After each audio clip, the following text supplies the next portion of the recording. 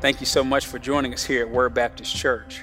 I'm Jamar Andrews. I'm the lead pastor, and I get the great privilege of shepherding here. I'm excited that you're joining us today for this sermon. You're about to receive text-driven preaching. My prayer is that God speaks to you through this time as you listen to this message. So enjoy, and God bless.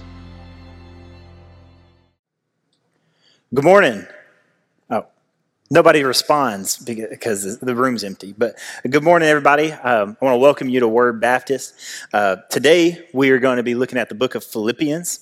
And I just want to let you know that what we're going to be looking at, the passage that we're going to be getting into is a passage that is filled with encouragement. It's filled with confidence and comfort, but it doesn't come the way that you might expect it to. The encouragement and the comfort, the confidence, all of that it comes secondary. So there is a singular focus in this passage, but the effects of that single focus for you and for me is comfort, encouragement, and confidence. Assurance is another good word. I want to just thank Spencer for the word that he brought last week.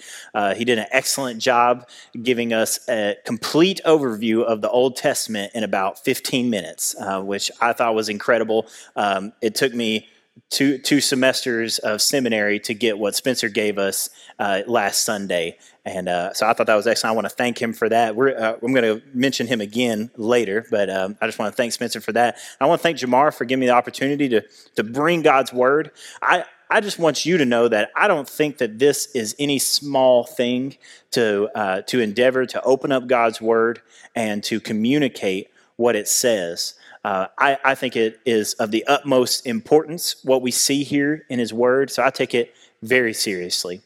But we're going to be looking at Philippians in just a little context here. Paul is writing to the believers who are in Philippi, and he is writing to them from prison. So he has been put in prison for preaching the gospel, and he is writing to the Philippians to encourage them and give them confidence and to let them know that they should not be worried about the fact that he's in prison or about the opposition that they are facing in and around Philippi.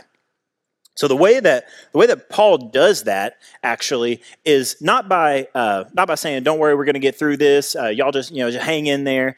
He gives them a rock solid foundation and in Christ.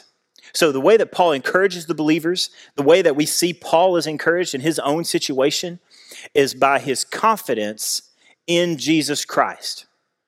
Not in himself, not in the Roman legal system, but in Jesus Christ. So what Paul does here is he shifts the focus. He changes their perspective, not to look at the situation around them, but to look to Jesus.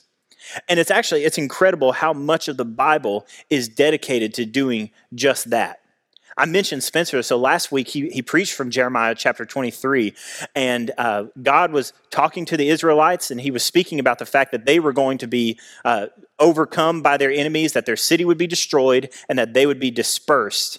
And God told them, he changed their perspective. He said that you will be taken out, but I will bring you back, and I'm going to put a king over you who will act righteously and justly, and his name will be called the Lord our righteousness. So what God does for the Israelites, the confidence that he gives them is by changing their focus from the situation, a terrible situation that they're in. If you want to know how bad the situation that the Israelites were in, you can read the book of Lamentations. If you haven't read Lamentations, you can get you some Lamentations this week. But I would encourage you to read the entire book in one sitting, because if you decide I'm going to do a chapter a day, there's 5 chapters. I'm going to do a chapter a day. 4 out of those 5 chapters, you're going to be really, really bummed out. So you're going to spend the whole week upset if you just don't read all Lamentations all at once. And you will see how terrible the situation was for the Israelites. But God gives them a promise. I'm going to bring you back, and I'm going to give you a king who will act righteously and justly. God changes their focus and puts it on Christ, who we know, the Messiah, Jesus Christ, the Lord, our righteousness. And 2 weeks ago, Walter brought a message for us. And when I say 2 weeks ago, I'm going to be honest with y'all, it literally feels like that was 2 months ago. But just 2 weeks ago, Walter brought a message from Matthew chapter 6, where Jesus is teaching his disciples how to pray. And the very first thing that he says we have to do when we pray is we have to make sure our perspective is right, that our focus is in the right place, namely on our Father who is in heaven. And I'm thankful for that word. But Paul does the exact same thing here. He changes the perspective. The Philippians, they are in opposition. Paul is in prison. And Paul switches their perspective, changes their focus, and puts it on Jesus Christ. And he starts that in verse 20. So we're in Philippians chapter 1. I'm going to read from verse 20. He says, according to my earnest expectation and hope, that I will not be put to shame in anything, but with all boldness, Christ will, even now, as always, be exalted in my body, whether by life or by death. So what Paul does is to encourage the believers in Philippi and to encourage us, all believers who are going to open this word for all of time until Christ returns, is to remind them that it's not about what's happening to you, whether life or death. What matters is that Christ will be exalted. So the way that breaks down, I imagine this. So that's a pretty powerful statement. It's potent. You would not expect to hear this if Pastor Jamar was put in prison and he sends us a letter. We're trying to hear from him, and he says, "I'm just going to let y'all know whether I live or I die, Christ is going to be exalted." That's a bold statement. That takes some gumption to say something like that. And Paul, I think he takes the time in the next passage, the one that we're going to be studying today, to explain to us what that looks like. And I think about when I was in high school, growing up, parents, they have the job of teaching their children things. And I don't know if this is everybody's experience, but one of the ways that my parents taught me was that they would do something and then they would check on me to make sure that I understood why they did what they just did. And just for an example, so my dad teaching me how to check the oil levels in the car.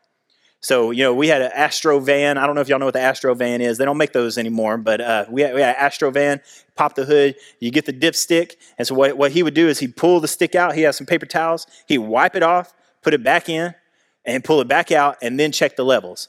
And so what he would do is he'd do this, and he'd look at me and like, now why did I just do that?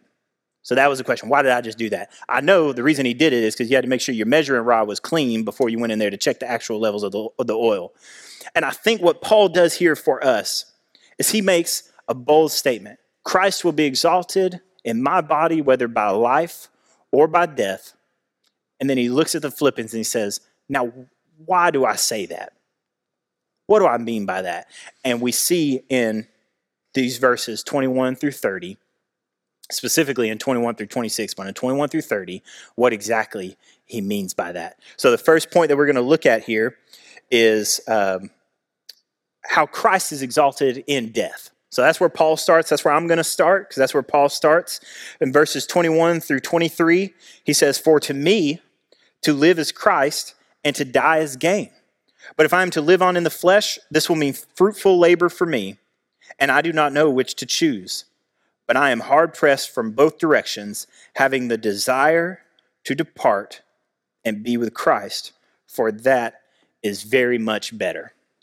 So what we see from Paul is the way that Christ is exalted in his death. What he's talking about here is the very worst situation, the worst outcome of the situation that he's in, the very worst. So he's in prison. There's a couple of ways that this can go. One of them is he could be released and to be on his way. A more likely scenario is that he will be executed for what he was preaching. So he's saying the very worst case scenario, I die, Philippians. I'm going to die. And I'm just going to let you know that if that is what happens, I count it as gain. And that's what it looks like when we're suffering, when we're faced with a very worst situation, worst scenario, and we can call it gain because for Christ is more important than that. That's what Christ is. That's how Christ is exalted in our death. So, and then I think there's two things that happen whenever we have that position, whenever we have that mindset. There's a twofold effect. One, the first one is that Christ looks great. So when we're faced with a very worst situation, when we know that one of the ways out of this is I'm going to die, and we say to die is gain, then Christ looks good. Because he says it again in verse 23. He says it another way. He says, having this desire. So this is what he wants. He has this desire to depart and be with Christ. So to say it another way, to die. So my desire is to depart, die, and be with Christ. So the reason that he can call death gain is because he knows that that means that he would gain unity with Christ. So first off, Christ looks great. When we're faced with terrible situations and we rejoice because we know that we are found in Jesus, then he looks excellent. The world looks at that and they want some of it. They want to know about Jesus, the one that isn't shaken even when we're faced with death. The second thing is that we can never be put to shame. So if our confidence is in Christ, even to the point of death, then we can never be put to shame. And I think about all the things that people can put their confidence in. People could put their confidence in the economy, in money, material things. I know people put their confidence in their relationships, boyfriend or girlfriend, wife or husband. They put it in their relationships. They put it in other people. They put it in their family. I don't know if y'all ever seen the show or heard of the show called Parenthood, but my wife and I have been watching that together. I enjoy it, but I don't agree with some of their theology. There is an episode where the two parents are trying to figure out what they're going to teach their kid about religion. So they go to their parents and they ask, well, what did y'all didn't teach us anything. And essentially what their parents tell them is that what's most important is family. That's all you have to worry about. The most important thing is family. And I think about people that put their confidence in family or put their confidence in themselves or their loved ones, their relationships, or in the economy.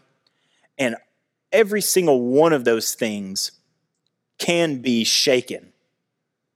And I'm standing here as someone who was adopted. I know the immense goodness that can come from family, but families can be shaken.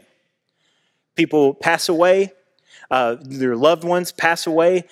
In your relationships, if all your confidence is in the other person, then you're going to be downtrodden. You're going to be baffled every time that they act selfishly. I think about my wife. If all of her confidence is in me, then she's going to be let down on a daily basis because I am not perfect. In fact, the only confidence that I think that she should have in me is the fact that I am looking to Christ. And that's what it is. All these things we could put in the economy. All it takes is a pandemic, and the money's gone. And I think about the fact that people they build their entire lives around these things that can be gone in an instant. But if we are to put our confidence in Christ, we're to trust Him, build our lives around Him, then we can never be put to shame. I will read from 1 Corinthians chapter 15, verse 58. We see this play out. Paul's talking about the resurrection at the end, and he says, "Therefore, beloved brethren, be steadfast, immovable, always abounding in the work of the Lord, knowing that your toil is not in vain in the Lord." The central idea there is in the Lord. Our toil is in vain if it's in anything else except for Him. We cannot be put to shame. So that's what Paul does, though. So he says, Christ will be exalted in my death. He shows us what that means because to die is gain. So the only way Christ is exalted in our death is if we're looking at Jesus and saying, if I lose everything, including my life, I gain you, and I am okay with that. In fact, Paul says that is very much better. Verse 23. The second idea that he shows is how Christ is exalted in our life. So remember verse 20, he said that Christ will be exalted whether by life or by death. So we've looked at what it means to be exalted in life or death, and now we're going to look at what it means to be exalted in life. And I love the way that Paul works here, because essentially what he did for us is he gave us two sentences to show us how Christ is exalted in our death. About two sentences, verses 21, verses 23. And he dedicates the rest of this passage and really the whole rest of the letter to the Philippians showing how we exalt Christ in our living. So he's not encouraging believers to read this and think, well, I should lay down my life. If to die is gain, then why do I keep toiling here in the world? Paul shows by the precedence that he gives to the living how we exalt Christ in our life. And we're going to look at how that looks starting in verse 24. Paul says, yet to remain in the flesh is more necessary for your sake. Convinced of this, I know that I will remain and continue with you all for your progress and joy in the faith, so that your proud confidence in me may abound in Christ Jesus through my coming to you again. So the first thing that we see, the way that Christ is exalted in our life, is that we are able to lift up and encourage and help along other believers. And I want to pause. This might be. I've debated about whether or not I wanted to go into all this. This might be a rabbit hole, but if it is, I just ask that you would indulge me. Because I think about, there's an acronym that I've seen posted around. I've seen it on billboards and things of that nature. I don't know if y'all have heard this, but joy. I've seen joy broken down in an acronym, J-O-Y, joy. And I've heard it said like this. So J is Jesus first. Stop me if y'all have heard this. O is others second. I'm just, y'all can't. And then Y is yourself last. So I hope that's familiar to you, because that thought came to my mind when I was reading this. And I don't know who came up with that. I don't think that whoever it was as authoritative as the Bible, because I think something interesting happens here for Paul, at least in verse 24. Because I think about that acronym. So clearly, we can say Paul has Jesus first. That's all he's been talking about. Focus on Christ. Christ will be exalted. To die is gain because I get to be with Christ. So obviously he has Jesus first. But look at what the transition that he makes in verse 24. Yet to remain in the flesh is more necessary for whose sake? For your sake. If I was writing this, I would say it's more necessary for y'all's sake. And what we see is that Paul, because he has Jesus first, he automatically knows that others are just as important. And the reason that I'm not going to fight anybody on this if you want to resist, but the reason that I'm not all about the JOY acronym is because I don't see anywhere in here where Paul gives any where he doesn't take headed of, I don't know how to say that, of his own desires. He makes a statement. He says, I desire to depart and be with Christ, which to me, if there's ever a statement that should stand on its own, it's that one right there. I desire to depart and be with Christ. And he immediately sets that aside, even though that's his desire. He sets it aside and he says, yet for your sake, I will continue. So the very first way that we see that Christ is exalted in our life, specifically for Paul, but for all of us, is the fact that as we continue in life, we are building one another up. My life is used to encourage other believers to seek God more, to enjoy Christ more, so that Christ may be exalted. We see that in other places in Scripture. Proverbs 27:17. It might be the most popular Proverbs in the whole book of Proverbs in the Bible. It might be. And it says, iron sharpens iron, and so one man sharpens another. And the idea there is that as we're living our lives together, as we spend time together, as we work and as we live in our homes and at the job, that we are continuously sharpening one another, that we're helping other people fix their gaze on Jesus, that we are building towards that end together. And we see that even though Paul, he says it, his desire, what he really, really wants is to depart and be with Christ. The one thing that trumps that is his desire to see other believers encouraged in their faith so that they may boast all the more in Jesus Christ. That's what he says in verse 26, so that your confidence in me may abound in Christ Jesus. Another place where we see this unity, and this is this says a little bit more. It's a little more technical. We see it in Ephesians chapter 4. So in Ephesians chapter 4, Paul is urging for unity in the Spirit. So he says, therefore, verse 1, therefore I, the prisoner of the Lord, implore you to walk in a manner worthy of the calling in which you have been called, with all humility and gentleness, with patience, showing tolerance for one another in love, being diligent to preserve the unity of the Spirit in the bond of peace.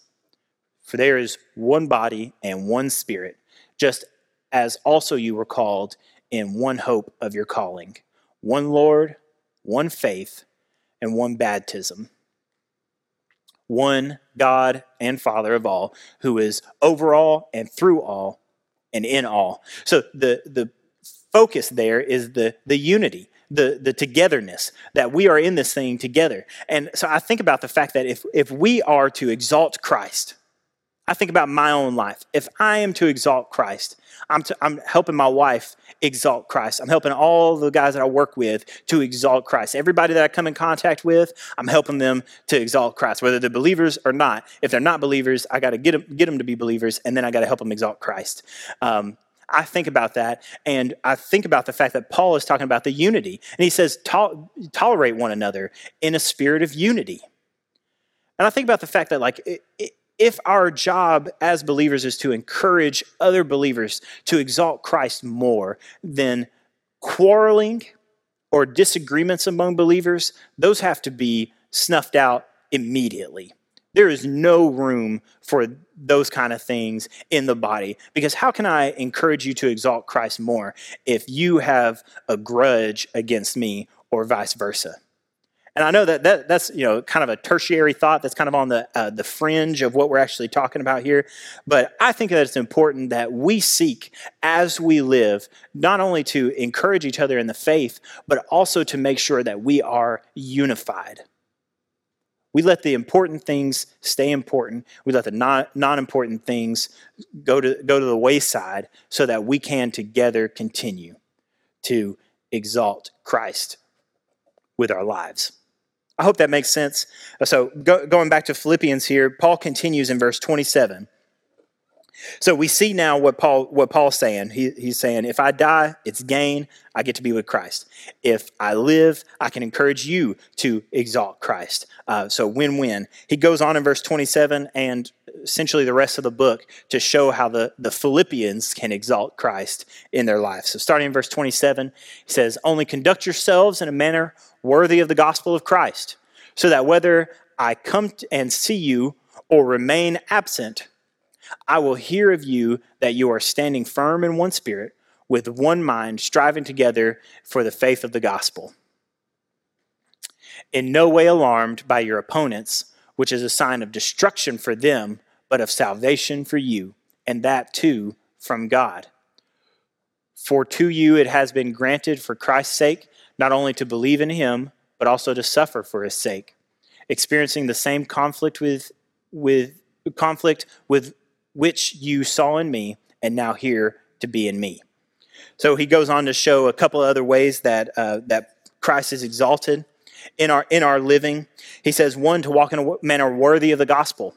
And I think that's an interesting way to phrase that, but really what he's saying is to keep in step with the gospel. So you were saved by grace in your faith.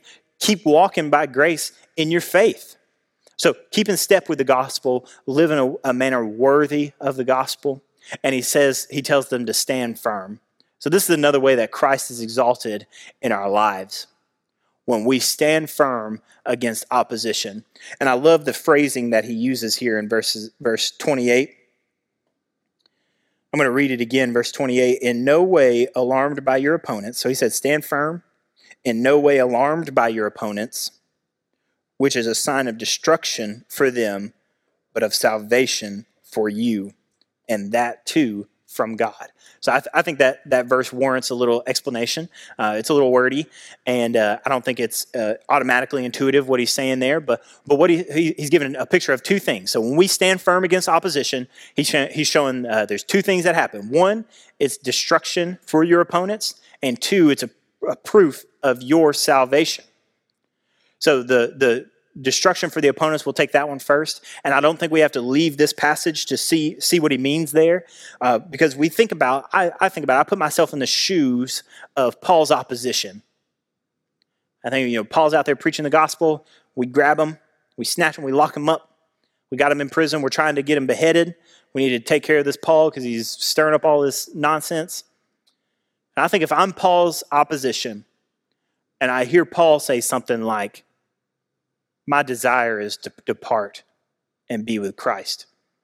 To die is gain. Then essentially the wind is out of my sails. If I'm his opposition and I hear him say that, the very worst thing you could do to me, opposition, is gain.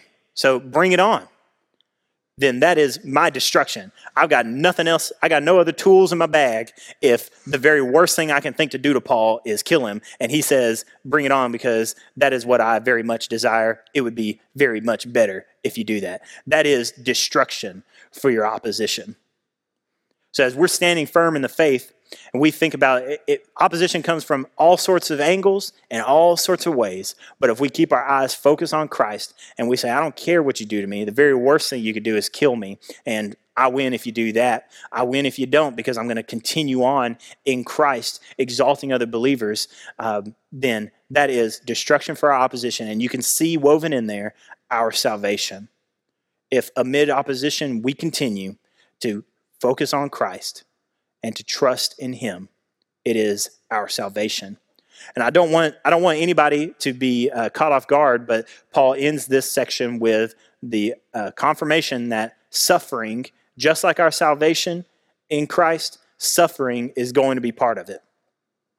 So nothing that I'm saying here is saying that if you focus on Christ, then everything is going to be okay.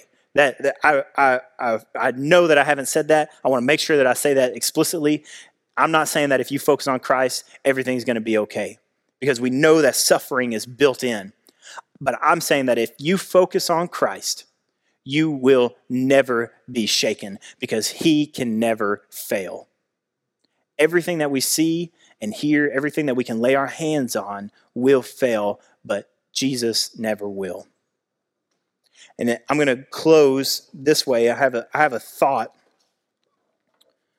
about the fact that people come to salvation in Christ for a myriad of reasons.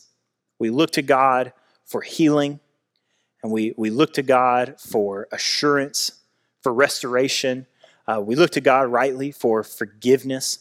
And we desire these things. And the only thing that I can say that I know is trustworthy is that if you look to Christ, he will provide those things. I can't give you more confidence. I can't give you peace of mind. I can't give you direction and guidance in your life. You're wondering what to do, take the job, leave the job, move here, move there. I can't give you any sort of direction or guidance on that. But I can give you Christ through his word, and the rest of that stuff will come. I want to mention something. I remember, if y'all don't know me, I was adopted when I was 15. And when I was 14, a couple of weeks before my 15th birthday, I had a conversation with my biological father. It was late, probably about 10 o'clock. I was talking to him. He was clearly troubled by something. And he asked me, what time do y'all go to church? Because he knew I went to church with a couple of friends. He said, what time do y'all go to church? I'm 14. And I said, I was like, we go a certain time where there's a meal beforehand. And then, Wednesday nights we have a class. And he was like, well, I would really like to start going to church with y'all. But I need to get some things together first. So the reason he was asking me that, at that time, he was living with his girlfriend. I was living separately with a friend. I was sleeping over at a friend's house, extended stay, about a year and a half doing that. And so I was basically living my own life, and I'd stopped in to see him, and he asked me that. And I'm 14. I was not, I don't think, a believer at that time, but I did my best to communicate this to him. He said, I need to get some things together first. And I did my very best to tell him that it's the sick who need a doctor. And there's no getting things together before you come up to the church, before you come to Christ. There's no making sure you got all your ducks in a row before you pray and you give your life to Christ. You give your life to Christ first and let him get the things together. You focus on him. And we see now that the result of that is that we can never be put to shame. We stand firm against opposition. So in closing, I don't know. I'll just finish the story for y'all. I don't know the result of that conversation. I left after that, and my dad went to the grocery store, and he had a heart attack in the parking lot. And I didn't find out until the next morning. So I've got no idea what happened in those 10 hours between when I talked to him and when I got called out of geometry class to let me know that he had passed away. But I hope that he heard the fact that whatever he felt like he had to get together, all he had to do was look to Jesus, and it would be taken care of. Matthew 6:33 says that better than I can, and I'm going to close with this. But seek first his kingdom and his righteousness, and all these things will be added to you. So what we're going to do now, I'm going to ask Tyler and the band to come back up. They're going to close us with some music, and I know that our tendency is at this point to log off. We got other things to do. We got to get lunch cooking or something like that. But I just encourage you to take this time. If you're watching on your phone, watching on your laptop, you got it thrown up on the TV. Let the band play, let the music play, and spend some time with Jesus. If you are a believer, spend some time thanking him for the confidence that you have in him and the faith that you have in him, because it was by him that you were brought in. And if you're not a believer, or if you're struggling, I pray that you would just look to Jesus. There's no words that I could give you that would fit your situation, everybody's situation perfectly. So I'm just going to encourage you that whatever you do during this time, pray, look to him, and trust him to take care of you and your situation. So I'm going to pray. The band's going to play. I encourage you to hang in with us, listen, and spend this time with God. Father, be glorified. I am thankful for the fact that you saved me. And I think about the way that you continue to save me on a daily basis. And I think about my wife, the fact that you saved her, and that we are together, we're united in our pursuit of you. God, I'm thankful for Word Baptist Church that is filled with saved people that you have brought together to exalt you with their lives. And Father, I pray for anybody who is not in you, who cannot say, I am saved, who cannot call themselves a believer. I pray that if they hear nothing else from this message, that your word would speak true to them, that if they are found in you, if they put their faith, their confidence in Jesus Christ, they cannot be shaken. There's nothing else in the world, there's nothing else in existence that is as firm and trustworthy as you. Father, I pray for the rest of this service. I pray that you would bless, and I pray that you would speak to people's hearts and that they would be moved. I pray in Jesus' name, amen.